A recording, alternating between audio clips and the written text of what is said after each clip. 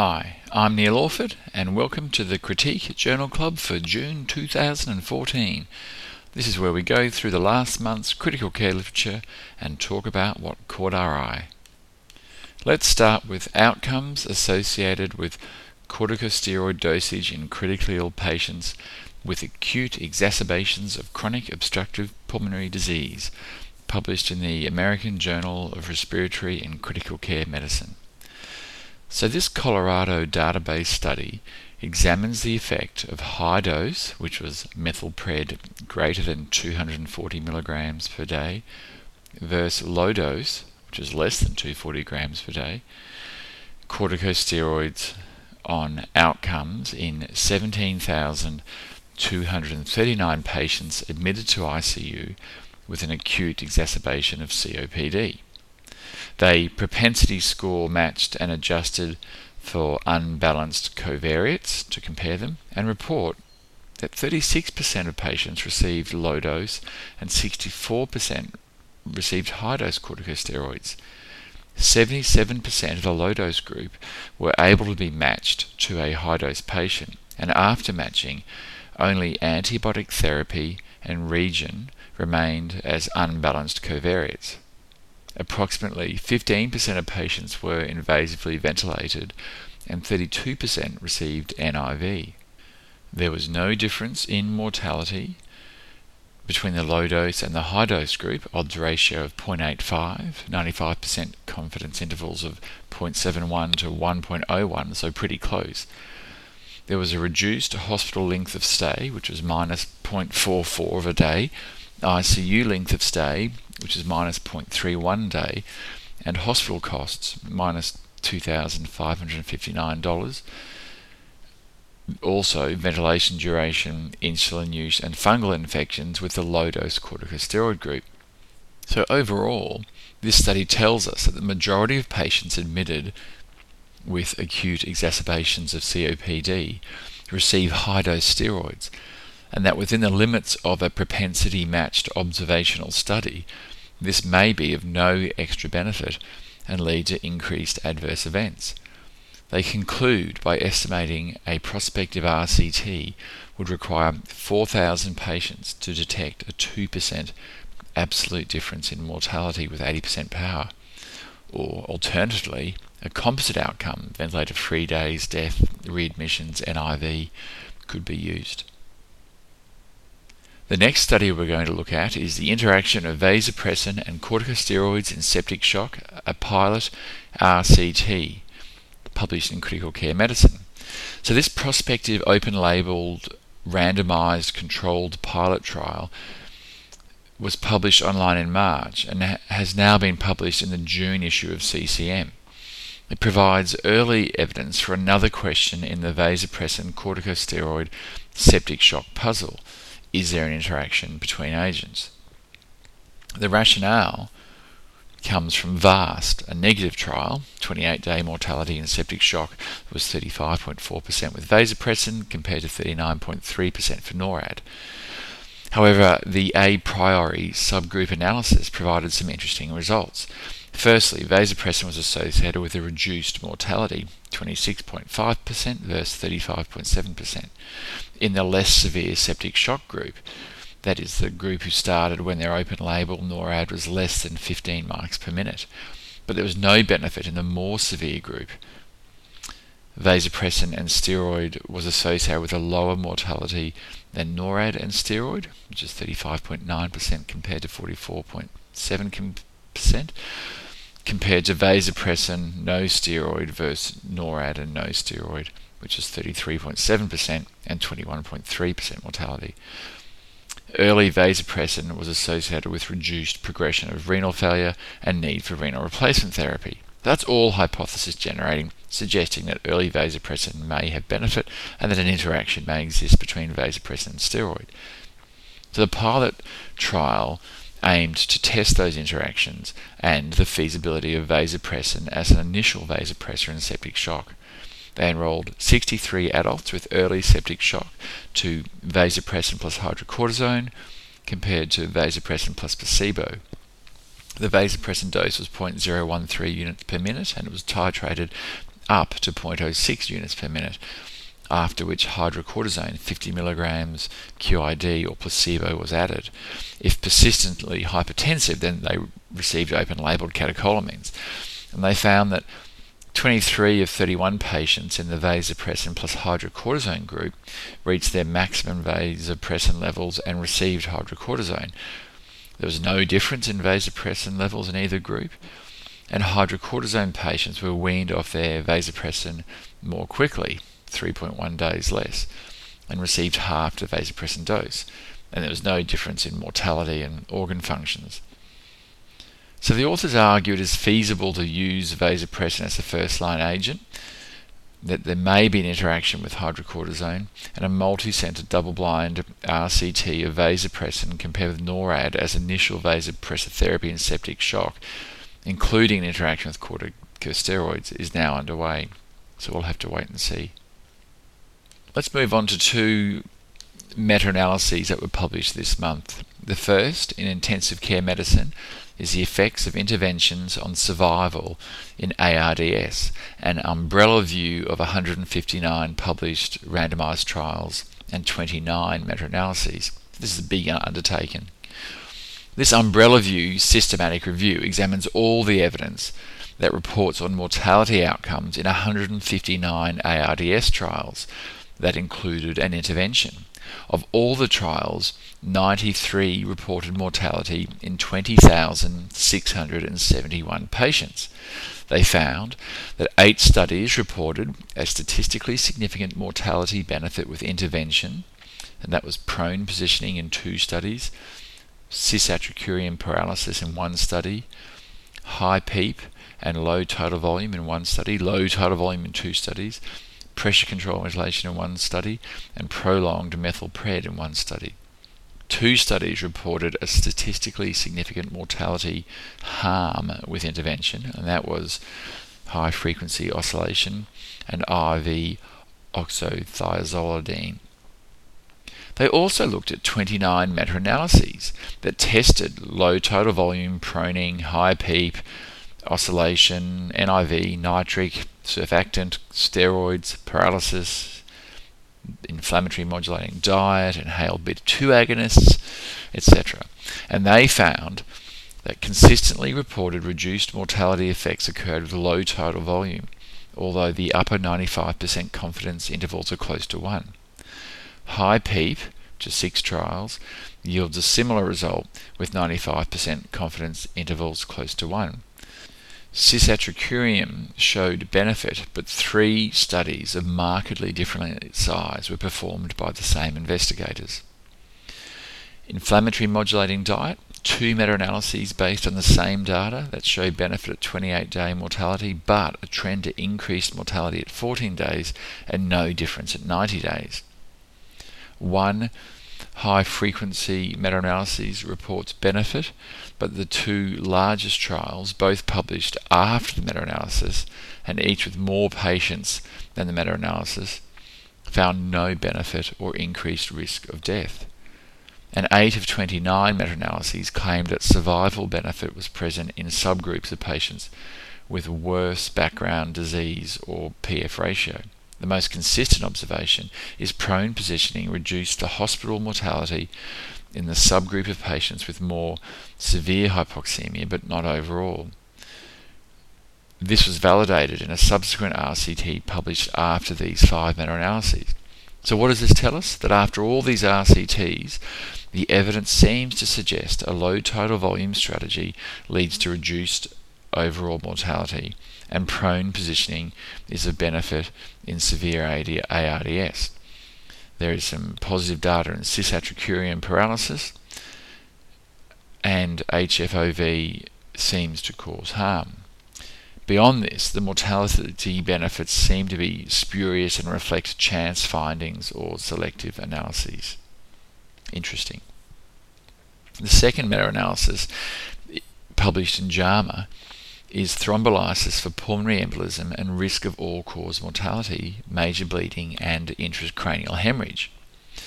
So this meta-analysis of all RCTs of thrombolytic therapy in pulmonary embolus identified 16 eligible articles with 2,115 patients. So what did they find? 210 patients, that's 9.93%, had low risk PE, 1.47% high risk, and 70.87% intermediate risk.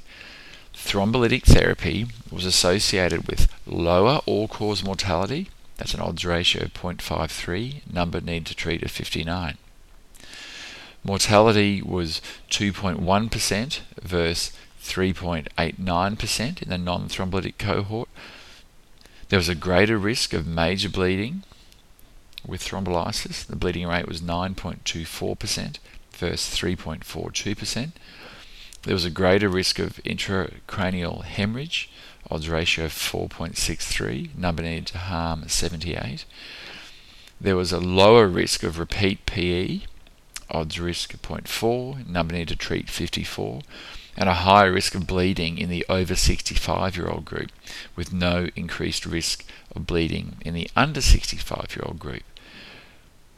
In the pre-specified subgroup analysis of patients with intermediate PE, that is hemodynamically stable on assessment of RV, thrombolysis was associated with lower mortality, odds ratio of 0.48, and increased bleeding risk, odds ratio of 3.19.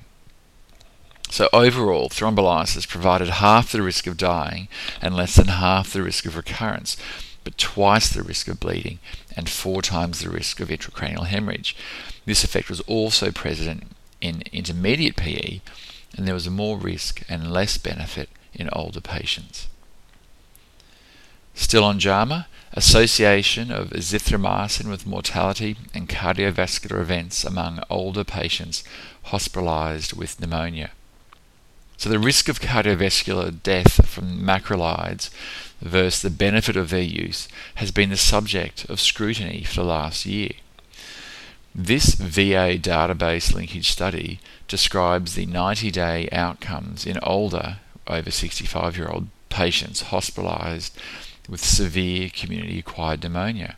They propensity score matched to balance confounders between azithromycin and no azithromycin groups using logistic regression, and used Kaplan-Meier plots to analyse time to event, that was cardiovascular event and mortality. They report that in 73,690 patients who met criteria, 31,863 received azithromycin. 15.9% were admitted to ICU, 5.2% ventilated, and 4% received vasopressors. 90-day mortality was 17.4% in the azithromycin group compared to 22.3% in the non-azithromycin group. That's a p-value of less than 0.001. Any cardiovascular event occurred in 43% of azithromycin versus 42.7% for no azithromycin. And AMI occurred in 5.1 compared to 4.4% with no azithromycin, again a p-value of less than 0.001. So in summary, they conclude that in this national cohort study of veterans hospitalised with pneumonia, azithromycin use was consistently associated with decreased mortality and a slightly increased odds of AMI. This study supports the current IDSA and ATS guidelines for community-acquired pneumonia that recommend the use of azithromycin as part of combination therapy for patients hospitalised with pneumonia. Next in JAMA we have the coronary investigators with kidney function after off-pump or on-pump coronary artery bypass graft surgery, a randomised clinical trial. So this sub-study of the coronary trial presents data from a prospective RCT analysing the effect of on or off-pump CAGs on acute kidney injury and 1-year kidney outcome in 2,932 patients. They report that the groups were matched at baseline, that there was no significant difference between the two groups on the composite outcome of death, non-fatal MI, stroke, or new dialysis for kidney failure within 30 days or 1 year post-randomization. That was a composite outcome. There was less primary post-operative acute kidney injury in the on-pump group compared to the off-pump group, and that was 17.5% versus 20.8%, with a risk ratio of 0.83, confidence intervals 0.72 to 0.97, and a p-value of 0.01. And that acute kidney injury was defined as greater than or equal to 50% increase in serum creatinine from pre-randomization level.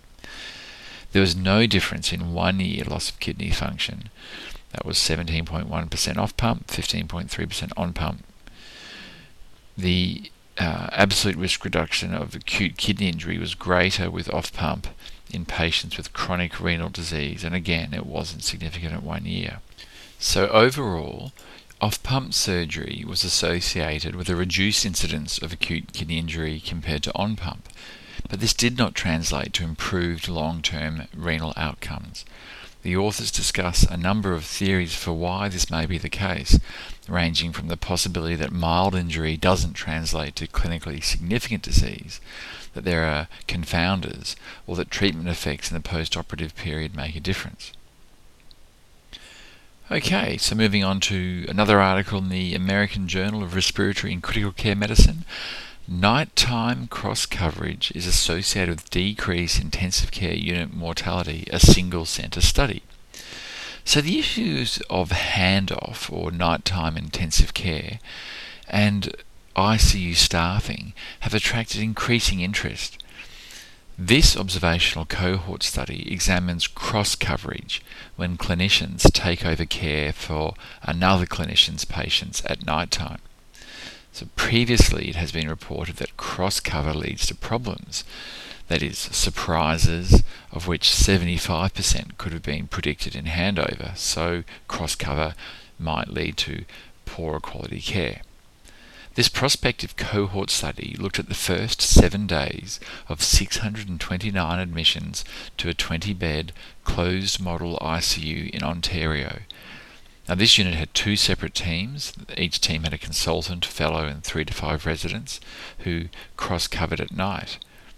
So the exposure was cross-covering status of the nighttime fellow, and that could either be a continuity of care fellow, that is the one who was looking after the patients during the day, or a cross-cover fellow who was not involved in the daytime care of that patient that day. And the outcomes were ICU mortality, which was the primary outcome, and then there were secondary outcomes such as nighttime decisions and treatment changes. They report that cross-covering by the fellow was associated with a decrease in ICU mortality, odds ratio of 0.77 per 1 day. That is a decrease in odds of ICU death by 23% for each day of additional nighttime cross-cover in the first 7 days. There were more nighttime decisions, 19.3 versus 10.4, and that was made up of more CT scans, more antibiotics, and more extubation plans. There was an increase in analgesia and transfusions. So what does this mean? Well, on face value, cross-covering fellows make more decisions, that is, that they're more involved, and this leads to a reduced mortality, an effect that is more pronounced by the end of the first week, perhaps when the treating team are no longer challenging their own decisions. Obviously there are limits from this single-centre design, that there are local culture factors, it's observational. However, it remains interesting as a study as it challenges the paradigm around handover. That is, the current paradigm, or the popular paradigm, says that handover may be bad and that our focus should be on reducing harm from handover rather than exploring the idea of benefit, which is what this study did. Finally, this study does not explore consultant cross-cover, it was fellow cross-cover. Still very interesting. Okay, again in the American Journal of Respiratory and Critical Care Medicine, we've got predicting survival after ECMO for severe acute respiratory failure, the Respiratory Extracorporeal Membrane Oxygenation Survival Prediction Score, that is the RESP score. So the increasing use of ECMO for acute respiratory failure in the post-H1N1 CSER trial, better technology environment, is leading to more evidence about how, when and who to apply this technology to. This ELSO registry study creates a model, the RESP score, which can be found on www.respscore.com, to predict hospital survival at initiation of ECMO. There were 2,355 patients from 2000 to 2012. They identified candidate variables, that is, factors before the initiation of ECMO that were identified using logistic regression and then assessed for analysis of collinearity through a correlation matrix. They constructed the RESP score using logistic regression and bootstrapping. They performed internal validation and external validation, and they report that there was a 57% overall hospital survival in these 2,355 patients who received ECMO for acute respiratory failure. The factors associated with survival included bacterial pneumonia, viral pneumonia, asthma, aspiration, trauma and burns. The factors associated with not surviving included immunocompromised status, CNS dysfunction, acute non-pulmonary infection, and cardiac arrest. Also, neuromuscular blocking agents were associated with better survival, while nitric bicarb IV, high peak pressures, PaCO2 level, and time from initiation of mechanical ventilation to ECMO were not. So the RESP score ended up with 12 parameters: age, immunocompromised status, duration of MV prior to ECMO, acute respiratory diagnosis group, CNS dysfunction, acute non-pulmonary infection, muscle relaxants, bicarb, cardiac arrest prior to ECMO, PaCO2 and peak pressure, to give a total score that ranged from -22 to 15, and they could predict hospital survival through the score. So this study provides a well-calibrated and discriminatory survival model for acute respiratory failure pre-ECMO using these 12 variables. Of interest, the diagnosis group had a high impact on survival, with survival benefit from bacterial and viral pneumonia and harm from non-pulmonary infection. In addition, high number of organ failures and days of mechanical ventilation prior to ECMO are associated with lower survival, suggesting earlier is better. In critical care medicine, we have early multimodal outcome prediction after cardiac arrest in patients treated with hypothermia. So the introduction of therapeutic hypothermia, TH, and its effects on neurological recovery following cardiac arrest has led to a changing landscape of neurological prognostication in this devastating condition. Although current recommendations suggest the use of a multimodal approach to prognostication to minimize false positive prediction of poor outcome, there is no critical evaluation of the performance of these algorithms. This prospective cohort study from Lausanne describes a cohort of 134 patients treated with therapeutic hypothermia, that is 33 degrees Celsius for 24 hours, then rewarmed, over a 4-year period. EEG, SSEPs, neurone-specific enolase, which is NSE, and neurological clinical assessment were performed routinely. Withdrawal of care decisions were made after 72 hours post-cardiac arrest in normothermia and off sedation. Consideration for withdrawal occurred if 2 or more of the following were present: 1. Unreactive EEG background; 2. Treatment-resistant myoclonus; 3. Bilaterally absent SSEPs; 4. Incomplete return of the 3 brainstem reflexes, pupillary, oculocephalic, and corneal. Serum NSE and EEG obtained during therapeutic hypothermia were not used for decisions about withdrawal. They report that there was a 45% mortality, with 86% of survivors having a good outcome, that's a CPC score of 1 to 2, and no survivors remained in a vegetative state, or a CPC of 4. The most robust predictors of survival in univariate analysis were clinical exam, which is the brainstem testing, EP data, and NSE level. after logistic regression, identified absent hypothermic EEG activity, incomplete return of brainstem reflex, and serum NSE of greater than 33 microgram per litres as independent predictors of outcome. The combination of clinical exam, which was incomplete brainstem reflexes and myoclonus, hypothermic EEG reactivity, and peak serum NSE provided the best prediction of mortality or poor outcome, with SSEPs not adding value to NSE. None of the surviving patients had more than 2 of at least one brainstem reflex absent, myoclonus, NSE greater than 33, or non-reactive hypothermic EEG. So in summary, this study provides Class 3 evidence that clinical examination, hypothermic EEG background reactivity, and serum NSE are independent outcome predictors in comatose patients surviving cardiac arrest, and that their combination provides the highest accuracy for prognostication of poor outcome and mortality, offering 100% specificity. SSEPs do not provide any additional information when added to that model. Although previous studies have shown background EEG reactivity is a predictor of outcome, this is the first to describe this relationship during therapeutic hypothermia. From here, the authors suggest testing this model in other centres and developing models that target good recovery rather than just predicting poor. So an interesting study. Okay, in intensive care medicine, we've got the International Guideline Development for the Determination of Death. And this is really interesting because this concept of death is made complex by our philosophical, religious and cultural differences, combined with advances in medicine and organ support therapies. And this is further impacted by the concept of organ transplantation.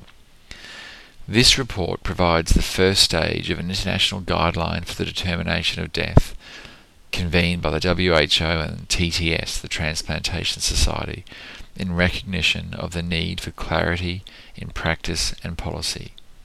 What ensued is an interesting discussion document that describes and defines the neurological and circulatory sequence of death, the neurological dying process in patients who have suffered a catastrophic brain injury and are receiving mechanical ventilation plus or minus other neuroprotective interventions, was classified into 3 levels, N1, N2 and N3, with N1 being catastrophic brain injury with continuing deterioration and progressive loss of brain function despite intervention, N2, cessation of brain function, but still possible that brain function could return spontaneously or be restored through intervention, and N3, cessation of brain function with no possibility to resume. That is, the preconditions are met and confounding factors are absent and there is no effective treatment available, so the patient has died.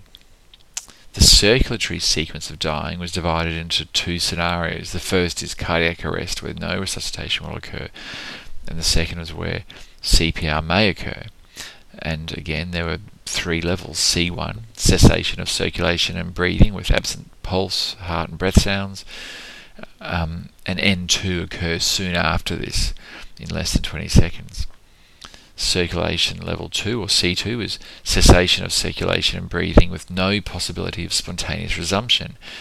And so after 2 to 5 minutes of cessation of circulation and breathing, there is no published evidence of auto-resuscitation beyond this time, and this is where we progress from N2 to N3. And C3 is cessation of circulation and breathing with no possibility of resumption whether or not CPR is implemented, and this is N3. The forum described clinical and ancillary tests that constitute the minimum standard and additional information in each of these stages of the dying process. And the forum participants agreed on the following operational definition of death. Death is the permanent loss of capacity for consciousness and all brainstem functions. This may result from permanent cessation of circulation or catastrophic brain injury. In the context of death determination, permanent refers to loss of function that cannot resume spontaneously and will not be restored through intervention.